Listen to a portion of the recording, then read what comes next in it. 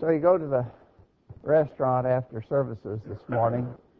They're always so crowded. The restaurants are crowded all the time anymore, it seems like, but on Sunday, after church especially, you go to the restaurant, and there's just an enormous line waiting to get in, and you say, man, I wish this line was longer. I'd like to wait longer to get a seat. Are you crazy? You'd never hear that, right? You'd never hear anybody say that, complain about a long line, wish it was longer. You would never hear that. Or you go to buy a used car, and you're dealing with one of those used car salesmen, you know, and they are always so pushy and really try to, you seem like take advantage of you. And so the guy gives you a price on this used car you're looking at, and you say, oh, that's not enough. I want to pay more for that used car. Well, you would never hear that. Nobody would ever do that. That's impossible. Or you go to the doctor's office, and as you're leaving the doctor's office, you mention to the person who's with you, I just wish that doctor would charge more. He never charges enough for his services. No, you wouldn't hear that either, right? There's just some things that you would never, ever hear. This morning, we want to go along that same lines, but about a different area. We want to talk about Judgment Day, and in sort of a gimmicky way to try to make a point, we want to talk about some things that you will never hear on the Judgment Day. There are just some things that won't be said when that day comes around. And we want to make some points about that because our intention is to help us all to be better prepared, ready for that great day that is coming, as we sang a few moments ago. Before we get to that, we stop for a minute to thank you all for being here this morning. We're glad to see everybody here. Most all of our folks are here. We're glad that you're here, and there may be a few visitors with us. We welcome you. Hope you'll come back every time you have a chance to be here. We're glad for this opportunity to gather together to worship God. We pray that He'll be glorified by all of our efforts to serve Him today. We pray that we will all be edified. Thanks for being a part of this. Well, again, sort of as a gimmick way to get us to think about the Judgment Day once again, I want to suggest to you that there's some things that you will never hear on that Judgment Day. First of all, you are not going to hear someone say, there is no God. Because on that day, it will be absolutely clear that there is a God, right? Unfortunately, there are growing numbers of people who deny the existence of God. The stats are kind of stunning because the numbers, the percentages of people who do not believe in God, going up rather dramatically and fairly quickly, especially among the younger generations. There are lots more people saying there is no God. The fact of the matter is we live in an increasingly secular society. And by secular we mean a society of people who does not have a religious base. They don't operate on the basis of personal faith. It's all about the here and now, and that's the world that we live in. What do you think those people are going to say and what are they going to do on the Judgment Day? The answer to that question is revealed in the text that Jacob read for us a few moments ago in Romans 14, verse 11. For as it is written, as I live, saith the Lord, every knee shall bow to me, and every tongue shall confess to God. So then every one of us shall give account of himself to God. There's the answer to your question. What are those atheists? What are those doubters? The people who say they don't believe in God, what are they going to do and say on the Judgment Day? Well, they're going to bow the knee before God, and they're going to confess Him. There will be no unbelievers on the Day of Judgment. There will be no atheists. Sad thing, of course, is that for those who went to Judgment Day in that state of disbelief, they're going to confess God all right, but it'll be too late for them to be able to confess God unto salvation. It's not going to happen as far as their salvation. But it is going to happen in regards to them confessing the reality of God. The very basic facts of the matter are, the fool hath said in his heart, there is no God. Psalm 14, verse 1. Psalm 19, verse 1 says, the heavens declare the glory of God, and the firmament showeth His handiwork. And what the psalmist is saying there is you ought to be able to look out into the night sky and look into the creation that God has made, marvel at the power of His work, and acknowledge that there is a God in heaven. And it'd be foolish to do otherwise.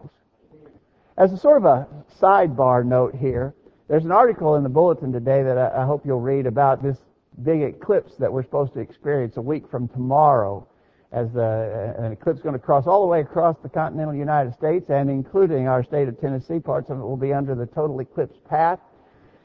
It's kind of interesting to me that we've been reading the predictions of this eclipse for several years now. It's finally come to fruition, but we've been reading about it way back. And interestingly, they tell us that nothing like this has happened here in 99 years. Well, nobody was around here 99 years ago to observe that. How do they know? Well, because they can calculate backwards. They can, scientifically, this movement of the stars and planets, the moon, the sun, it's all so precise that they can go back in time and say this is exactly where it was 99 years ago. For years now, they've been telling us about the event that's going to happen next week. And they're also able to tell us when in future years anything like this might happen. They can calculate out years and years and years in advance. How can they do that? Well, because of the precise creation that God made when He created all things. And clearly the heavens declare the glory of God, and the firmament showeth His handiwork. We're going to have that demonstrated to us in powerful form next week with the eclipse, but it's always there, and it's a foolish thing to deny God. But I'll tell you, on the judgment day, there won't be any people who will be denying the reality of God.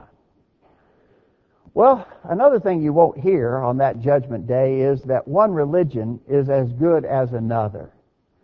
Right here, I want to talk about different world religions as versus Christianity. We're going to talk about different forms of Christianity, different Christian, so-called Christian denominations in our next point. But right here, I just want to suggest to you about different world religions, Muslims, Buddhists, Hindus, Jews, Christians. What about all those? Some people have the opinion that one religion is as good as another, and that you could follow any of those forms of religion to some kind of eternity out in the future. The idea is like that these different religions are like different paths to the same destination. If you were to leave here in Columbia today and want to drive to Nashville, there are several different routes that you could take. They'll all get you there. Some might be better than others, perhaps, but depending on how you want to go, you can get to Nashville on a lot of different roads. And some people have the view of world religions that way. Well, one religion, this religion, that religion, they're all good. Do whatever you want. I got a few quotes for you here. Albert Einstein, the great physicist, said, all religions, arts, and sciences are branches of the same tree. They're all the same. They all branch out of the same tree. Albert Einstein was an agnostic. He didn't know for sure about God. Some people say he was a pantheist, that he saw God in all things, that he believed in many different gods, but it's all the same to him. They're all branches of the same tree. Muhammad Ali, the famous boxer, who obviously was a Muslim, said, rivers, ponds, lakes, and streams, they all have different names, but they all contain water, just as religions do. They all contain truth. Kind of surprising to hear a Muslim say that. Apparently there are Muslims who say, yeah, you can follow any religion you want. They're all good. They all have truth. The Dalai Lama, who of course is a Buddhist, said all religions try to benefit people with the same basic message of the need for love and compassion, for justice and honesty, for contentment. The Dalai Lama suggests maybe all religions, you can get good out of any of them. They're all fine. Ramakrishna, who was a Hindu, and some people came to follow him personally. You may have heard of the Hare Krishnas. Now, he said God can be realized through all paths. All religions are true. The important thing is to reach the roof. You can reach it by stone stairs, or by wooden stairs, or by bamboo steps, or by a rope. You can also climb up by a bamboo pole. Just like different ways to get to the roof, you can get to God through all different forms or ways. And then how about this? Here's a quote from our president, Donald Trump. He said, I grew up in New York City, a town with different races, religions, and peoples. It breeds tolerance. I don't know about Donald Trump's religion, but the idea of we just got to be tolerant of all these different views. One religion, another religion. Like Krishna said, you can get to the roof lots of different ways. You can get to Nashville lots of different roads. It's all the same. What do you think about that? Well, none of those people who hold those views are going to hold those views when it comes to Judgment Day, because we know what Jesus said in John 14, verse 6, I am the way, the truth, and the life. No man cometh unto the Father but by me. Now, if that statement means anything at all, it means you can't be a Muslim and get to God. You can't be a Jew and get to God. You can't be a Buddhist and get to God. You can't be a Hindu and get to God. Because those religions deny that Jesus is the only begotten Son of God. Jesus is the only way, the truth, and the life. If you're going to go to the Father, you've got to go through Him. Now, that's either true or Jesus was a liar. And that's either true or Jesus died for nothing. If you can go by these other religions, then Jesus didn't have to die, right? Clearly, those other world religions are not going to accomplish what people claim that they will. Peter and John, when they were called before the council, said in Acts chapter 4, verse 12, "Neither is there salvation in any other, for there is none other name under heaven given among men whereby we must be saved." It's the only way. Jesus is the only way. And there's not going to be anybody on Judgment Day who's going to say, well, I think one way is as good as another. One religion is as good as another. Well, that leads us to some people who are identified as Christians, but they have the idea that God doesn't really care about the details. I will agree, they might say, that you have to be a Christian, but beyond that, it's not really important. The fact of the matter is, one church is as good as another, and for that matter, I would simply say, or they would simply say, I'm okay, you're okay. This is the popular idea of modern ecumenicalism, that one church is as good as another. Now, these people, in contrast to the folks we were talking about just a minute ago, these people say, well, you've got to acknowledge Jesus Christ as the Son of God, but beyond that, the details don't matter. One church is as good as another, and you can believe what you want to believe, and I'll believe what I want to believe, and it's all okay, and it really doesn't matter. We would say to that they're absolutely wrong. And they're going to realize that they're wrong come Judgment Day. Jesus said in Matthew 15, verse 9, "In vain they do worship me, teaching for doctrines the commandments of men." Notice, their religion is in vain. I was talking to the young people Wednesday night about this verse. I think it's a really important verse. So many people in the religious world would be shocked to come to the realization that you could worship God and it'd be in vain. Vain means worthless, good for nothing. Well, their idea is any worship. Worship any way you want. Doesn't matter. God doesn't care about the details. Jesus said your worship could be in vain if you teach, instead of the true doctrine of Christ, you teach the doctrines and commandments of men. In John 4, verse 24, God is a spirit, and they that worship Him must worship Him in spirit and in truth.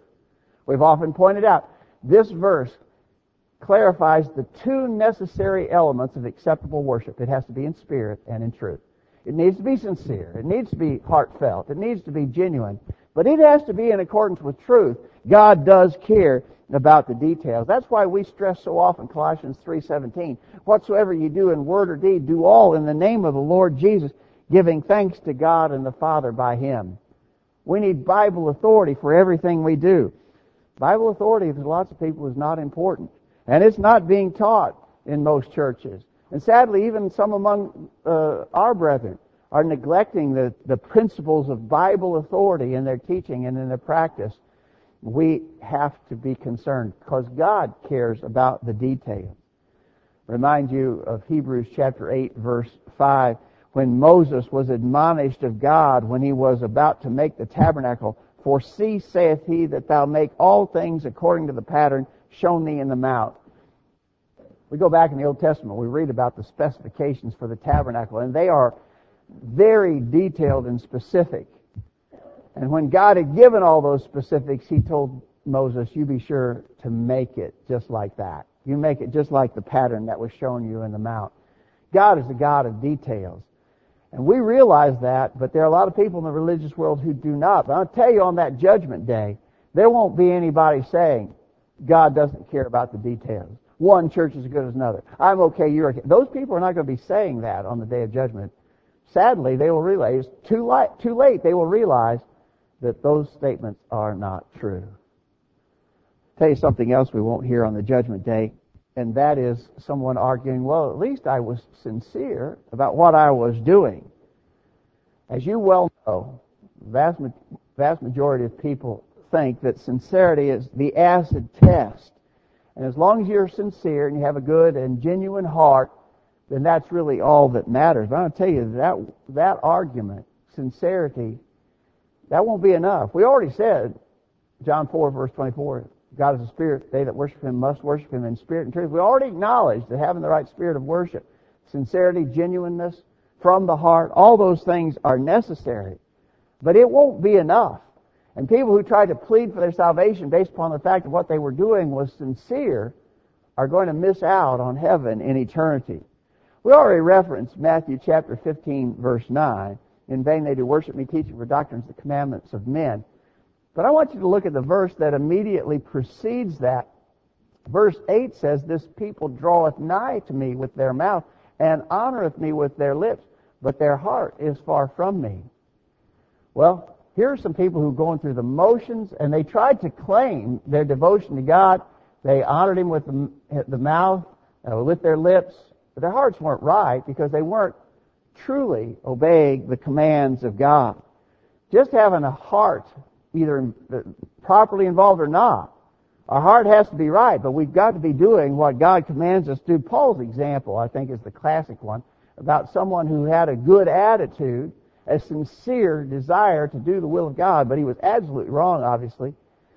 Remember in Acts chapter 26 when Paul was on trial, in Acts chapter 26 verse 9, I verily thought with myself that I ought to do many things contrary to the name of Jesus of Nazareth, which thing I also did in Jerusalem, and many of the saints did I shut up in prison. And having received authority from the chief priests, when they were put to death, I gave my voice against them, and I punished them oft in every synagogue, compelled them to blaspheme, and being exceedingly mad against them, I persecuted them even unto strange cities. Here Paul's telling about his life before he was a Christian. But notice, he thought that he was doing the right thing. In fact, in a previous statement while he was on trial, in chapter 23, verse 1, Paul, earnestly beholding the council, said, Men and brethren, I have lived in all good conscience before God until this day. Was good conscience enough? Sincerity? Having a genuine heart, a desire to please God, is that enough? Well, if you're going to argue that, then you're going to have to also argue that Paul would have been fine as he was going about persecuting Christians, because he thought he was doing what he thought was right, and he had a good conscience in the matter. His heart was sincere in all of that. We have to acknowledge there aren't going to be any people making that argument on the day of judgment because it won't work. It simply won't work. So here are some statements. You can probably add to that list. But again, our purpose here is to try to get us to deal with the realities of that impending day of judgment. When is it coming? Nobody knows that. Nobody can predict that. But when it does come, we know somewhat of the things to expect. And we know some of the kind of arguments or statements that won't work. In fact, there won't be even any reason to make the argument. There is no God. One religion is good as another. One church is good as another. I was sincere. All that kind of thing. It won't work. All those who would try to make an argument like that are clearly going to be lost on the day of judgment. But now I want to try to change gears a minute. We've been talking about those who were lost, but I want to suggest to you there's something that you won't hear on that day of judgment either. But this doesn't come from those who will be lost. This comes from those who will be saved. And the people who will be saved on the judgment day will not say, I sure regret the time and effort I spent trying to follow Jesus faithfully. You're not going to hear that either. Among the saved, you won't hear anybody expressing regrets. I had to work too hard to get here. It was too tough. I wish I hadn't done it. I wish I'd lived my life in a different manner. There won't be any of that on the day of judgment either. We understand, we acknowledge that there's a price to be paid in order to live a faithful Christian life. There's no doubt about that. And the Scriptures talk to us about the necessary sacrifice that we must make in order to be a faithful child of God. I really believe, I think you would agree with me, that what we're asked, the price we're asked to pay, Jesus said, take up your cross daily, follow me. The cross-bearing that we're expected to do is minor in comparison with the blessings that God provides for us. He provides us blessings now, and of course, ultimately in eternity. And so while there is a price to pay, a sacrifice to be made, a cross to be borne, it cannot be held up in any comparison at all to the wonderful blessings in Christ and eternity in heaven, it will all be worth it. And there won't be anybody expressing regrets who's lived for the Lord. On that judgment day, there will be no one there expressing regrets. In Revelation chapter 2, verse 10, we reference this verse so often, "Be thou faithful unto death, and I will give thee a crown of life." And the way we usually use this verse is to stress the need for continued faithfulness. You've got to be faithful unto death to receive the crown of life. And of course, it makes that statement, it makes it powerfully. But you know one thing, I don't think we think about this, when we look at this verse at least, we don't think about this very much, but notice, it talks about a crown of life. It's a crown of life. That's what we'll get if we've been faithful, and we won't say, I'm sorry for how much I had to do to get here. It's going to be a crown of life eternal, and that's the blessing. Don't forget that. How wonderful it will be on that day to hear the words Jesus mentioned in Matthew 25, verse 23, "Well done, good and faithful servant. Enter thou into the joy of thy Lord." That'll be amazing. Won't it be amazing if we make it to that point, we've lived faithfully and we've served, even if we've had to pay some price to get there, we won't be sorry. It will be worth it all. And so we need to be busy working so that we can hear those promised words. 2 Peter 1, verse 10, Peter says, "Give diligence. Work hard. Put forth the effort. Give diligence." You know, sometimes I think Christians need to be urged a little. Are you being diligent? Are you putting forth effort? Could you honestly say that you're being diligent? Be diligent, Peter said. Be diligent to make your calling and election sure. For so an entrance shall be ministered unto you abundantly into the everlasting kingdom of our Lord and Savior Jesus Christ. Be diligent to receive that reward on the judgment day. You won't be sorry. There'll be no regrets. There won't be people there who are ministered abundantly into the everlasting kingdom of the Lord and Savior Jesus Christ. There won't be anybody who is receiving that reward who says, "It was too much and I had to work too hard to get here." There will be no regrets on the judgment day. Well, as we said, we're just trying to come up with a little bit of a different way to encourage us to be ready about the judgment day. It's coming. Are you going to be ready for that? Know that your human excuses won't work that day. In fact, I think it's pretty clear that people won't even try to offer those kind of excuses on the judgment day. They're just going to be completely futile. If you're not ready to meet the Lord, you need to be ready. When's that judgment day coming? I don't know. I honestly don't know, and I don't think anybody could make any prediction about that. It could be today. It could be before this service ends. It could be before you get home for lunch. We don't know that. But the fact of the matter is, it'd be foolish to stay in an unprepared condition knowing that that judgment day is coming, and it could come at any moment. Whenever it does come, we need to be ready. Are you ready? Have you obeyed the gospel of Jesus Christ? Hear the truth, believe it, repent of your sins, confess your faith in Jesus, be baptized for remission of sins. Have you done that? If you have not, we hope you'll make that decision without delay. If you're a Christian already, but you're not, you know in your heart that you're not really being faithful to your Lord, are you ready for judgment day in that condition? No. If you're not right with God, even as a Christian, if you've slipped back, come back to Him in repentance, confession, and prayer. If we can help, let us know while we stand and sing this song.